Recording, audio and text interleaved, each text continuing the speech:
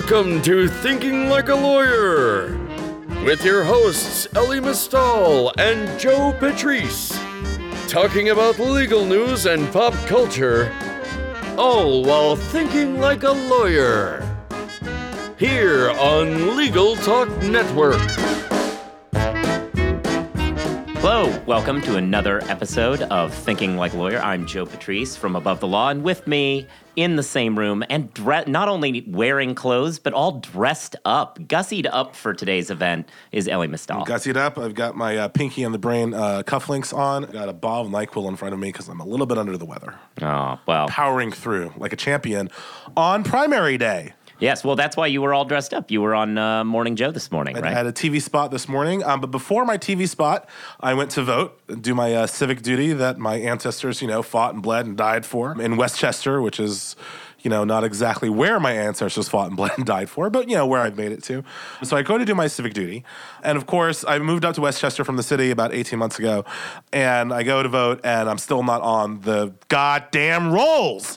And I don't understand why, because I changed my registration, and I still have to fill out the provisional ballot, or in New York, it's called the affidavit ballot, because there's still some complication about where my registration is. This shouldn't be so hard. My mother did not march with Martin Luther King so I could not figure out where to vote in New York City of all places, or that's the whole point, in New York State of all places, right? Right. So I just feel other states have early voting, so I wouldn't have had to squeeze it in right before my television appearance. Other places have same-day voter registration, same-day balloting. Why can't I just fall in with limited knowledge and make my mark next to the candidate of my choice? Why is it so freaking hard in the greatest democracy on earth? Okay. Multiple problems with it in New York. I mean, New York is a fairly corrupt state as far as voting rights go. New York City was, in fact, one of the pre-approval jurisdictions under the Voting Rights Act before the Supreme Court decided that didn't exist anymore. It honestly feels like it would be easier if I could just go down to Boss Tweed and be like, here's my sign. Well, and there's an additional hurdle that you have to face in a primary, too, because it isn't, in many ways, it isn't really a civic duty. It's a duty to help the party determine who the strongest candidate is. So you also have to have registered under their rules, which require you to register as part of the party for months ahead of time for no reason. Absolutely. Yeah. Anyway, so I cast my vote with the I'm with her, I guess, people. Yeah. No, you wrote an excellent piece on it as far as traffic goes at ATL Redline for people who want to read that. It wasn't so great as far as its internal reasoning, but as far as a traffic piece, it was really very popular. It's like the most popular thing I've ever read. I know, that's so depressing for you. So, listeners, in case you're wondering, Joe is your kind of classic upper middle class white male liberal who's pro Bernie. Yeah, I'm not so much. Because yay, magical thinking. No, please, go on. No. Well, I think there are a few things. One, I wouldn't really consider myself pro Bernie as much as pro a wing of the party that I think he's currently the vessel for as far as expressing dissatisfaction within the party. But so you're pro dissatisfaction? It's what internally we call the Warren wing. Yeah. I think that, look, you say magical thinking, and I think that's been, your whole article kind of boils down to that ridiculous canard, which makes no sense because it rests on the foundation that ultimately, while we have a guy who's immensely reasonable and moderate now who can't get National Ice Cream Day approved by Congress, that if we instead replaced him with a woman that they've literally spent 25 years vilifying, she'll get something passed. It's like, no, neither of these people are getting anything passed. You're voting for as I put it, a veto machine who nominates judges. So it really shouldn't matter whether or not they can get something done. What really matters is, as I put it, it's kind of the reverse of the old poker adage. I really don't care what a president looks like when the chips are down. I get it. You're not going to get anything done. I'm more interested in what somebody looks like when they're playing big stack, because you're not going to get anything done either way. What are you going to do when you actually do have a windfall election? What are you going to get done? And one person says they're going to do some things, and the other one says nothing? Only one person is working on those down ballot races, though, that will get you the majority, and that person's name is Hillary. Stephen, get in here. So, listeners, we're joined today by Stephen Chung, who's a friend of the show, friend of the site, a tax attorney in Los Angeles. Stephen, your day is yet to come. Get in here on our battle here. Good morning, gentlemen. Morning.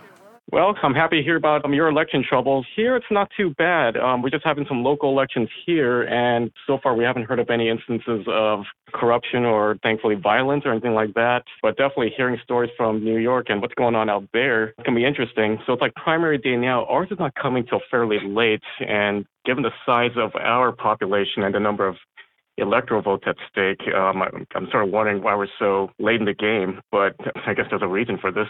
Yeah, I mean, it's unfortunate that so many people get left out that way, but the parties feel like the bigger states should go later because it's more expensive to compete in them, and theoretically, the wheat has been separated from the chaff by the time it comes to states like New York and California. Also, by the time we get to California, it's unheard of for the nomination to still be in any real doubt by the time you get to California. And I think it serves the purpose of like making the eventual nominee seem like they're going into the convention with momentum, winning the most populous state, winning the most delegates in the last contest. Obviously, this year it's going to be a lot more contentious out there. What are you hearing on the ground out there? Is California for Cruz, is that happening? Is that going to be a thing? Well, I mean, if my Facebook page is any indicator, it seems like most of the people are pro-Bernie.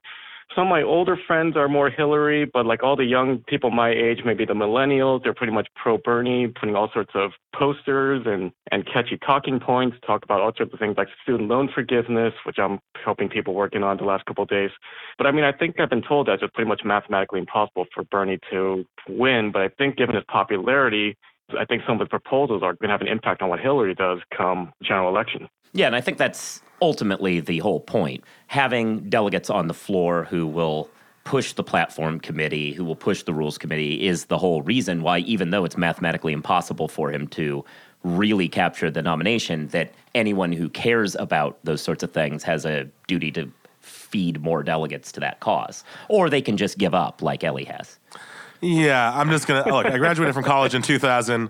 My spiral notebook from my senior year has a lot of Bill Bradley stickers too. Okay. Oh, that's a shame. When you're young, Bernie's the guy you're supposed to go with. And then, you get older. My Napster profile, right, probably has some sweet Bill Bradley quotes up there, right? Yeah. But you get a little bit older, you realize that stealing music is still stealing, and you make wiser choices. Oh, see, you've got Bill Bradley things because you're a horrible, horrible Knicks fan. That's your whole reason for that. There was no real reason to be into Bill Bradley other than you kind of wanted to see the Knicks win at something. Yeah, let's get off this topic before you make me a murderer, Joe.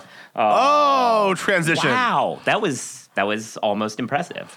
So we want to bring on our headlining guest today. That's Dean Strang. He is a criminal defense lawyer from Madison, Wisconsin.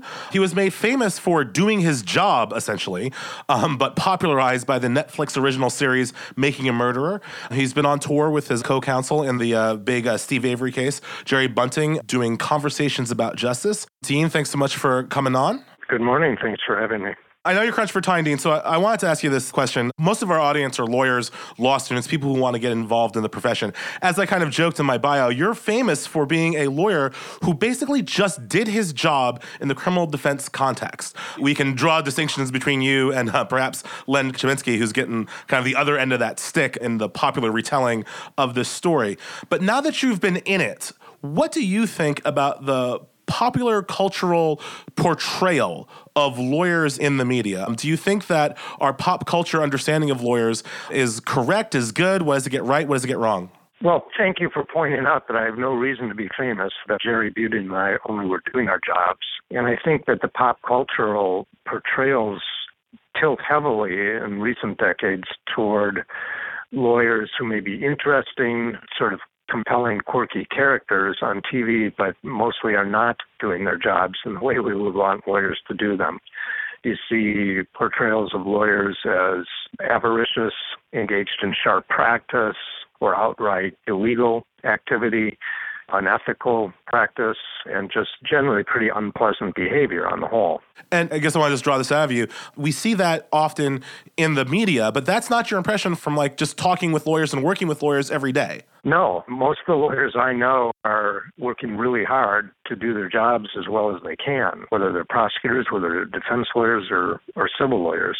A lot of lawyers are not terribly happy in their work, but most of the people I run into really are doing their level best to do a good job. Yeah, the unhappy lawyers are why I have a job. But I like this. This is, these are honest public servants who do not belong at the bottom of an ocean in a school bus. As I said, we have a lot of law student listeners.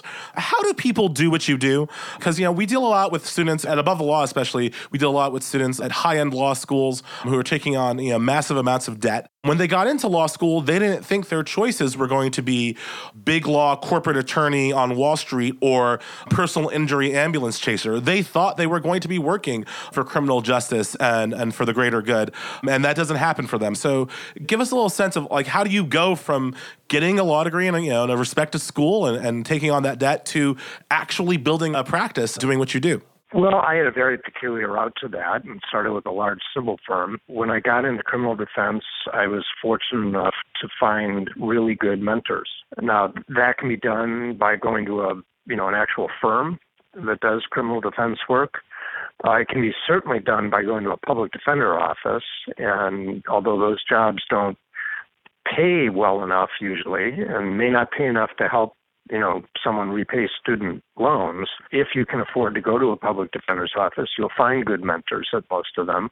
And even if you just hang out single in solo practice, many of the better criminal defense lawyers are really generous with their time with young lawyers. So the key, I think, is to find good mentors and ask for help. I want to double back towards conversations about justice. Now, here in Above the Law, Ken Kratz was famous long before Netflix. His I am the prize statement made our pages long before anybody else knew about him. Without kind of jumping up and down on Ken Kratz, can you talk a little bit about your impressions of prosecutorial overreach? My colleague here, Joe Patrice, he has a particular bug up his ass about this one. Well, prosecutorial overreach. At one level, it's very common because the prevalence of plea agreements in our system tempts prosecutors, at a minimum, tempts them to overcharge at the outset on the expectation that they'll simply roll back charges to about where they ought to be in the plea negotiation process. That initial overreach, which is very common, and I realize also very tempting, nonetheless distorts the system from the very start, in that even if you are plea bargaining, you're starting with an inflated opening bid, so to speak. But beyond that, in a day of online electronic court records, the frequently inflated charges at the outset haunt somebody forever, even if the case later is negotiated down to, a more reasonable resolution. Beyond that, which is sort of the most common area of prosecutorial overreach that I see.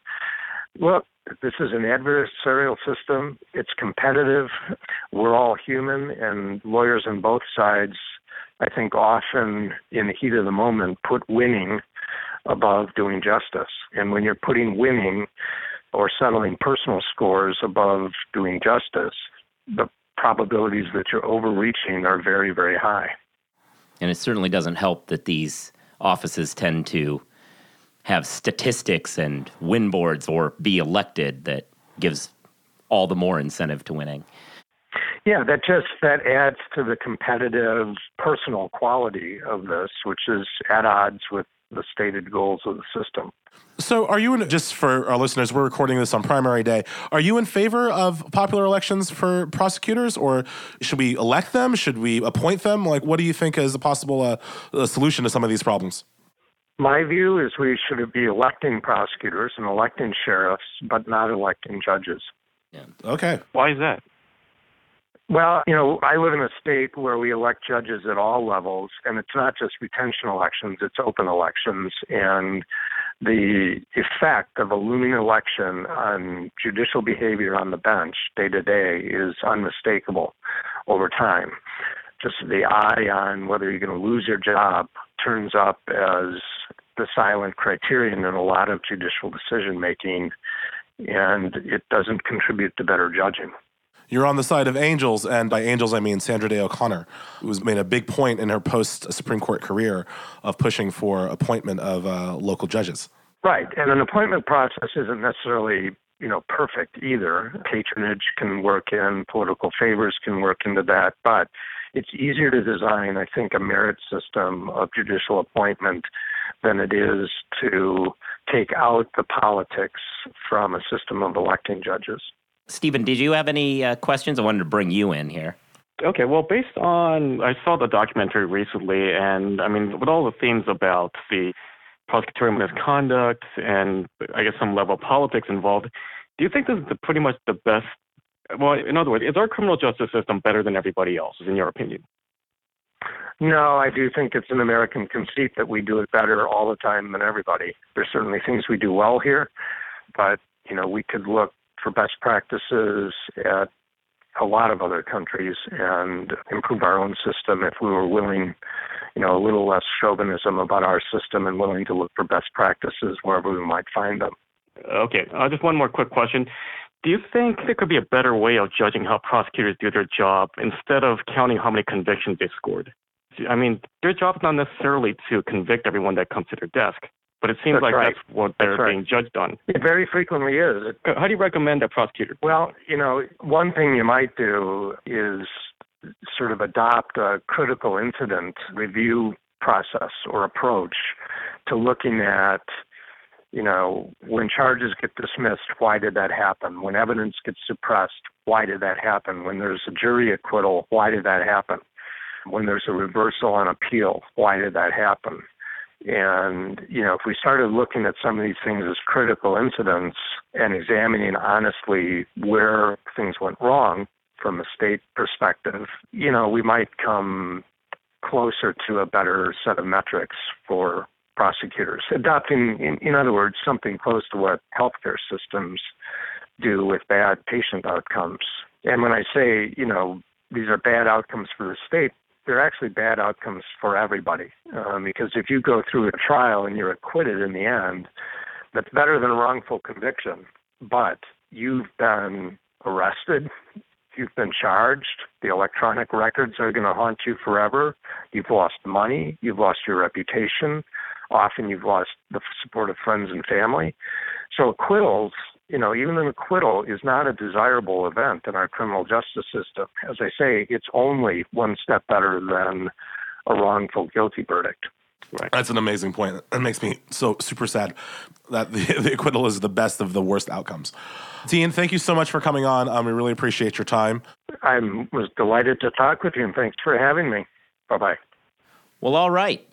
Thanks to Dean for joining us. Thanks to Stephen for helping out with our questions and with our grinding of gears. And thank you, Ellie, for being here and doing what you do every day. Thank you, Joe. If you are already listening to the show as a subscriber, that's great. If you aren't, you should be subscribing through your various podcast subscribing services like iTunes. Also, be sure to leave us a review there. It helps us move up the ranks in their little algorithm of who's important in the world of legal podcasting.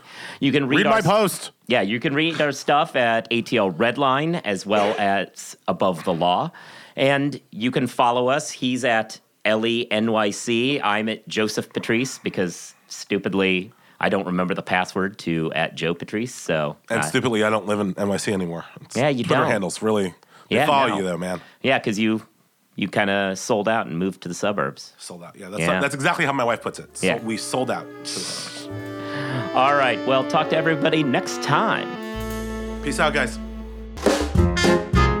If you'd like more information about what you've heard today, please visit LegalTalkNetwork.com. You can also find us at AboveTheLaw.com, ATLRedline.com, iTunes, RSS, Twitter, and Facebook. The views expressed by the participants of this program are their own and do not represent the views of, nor are they endorsed by, Legal Talk Network, its officers, directors, employees, agents, representatives, shareholders, and subsidiaries. None of the content should be considered legal advice. As always, consult a lawyer.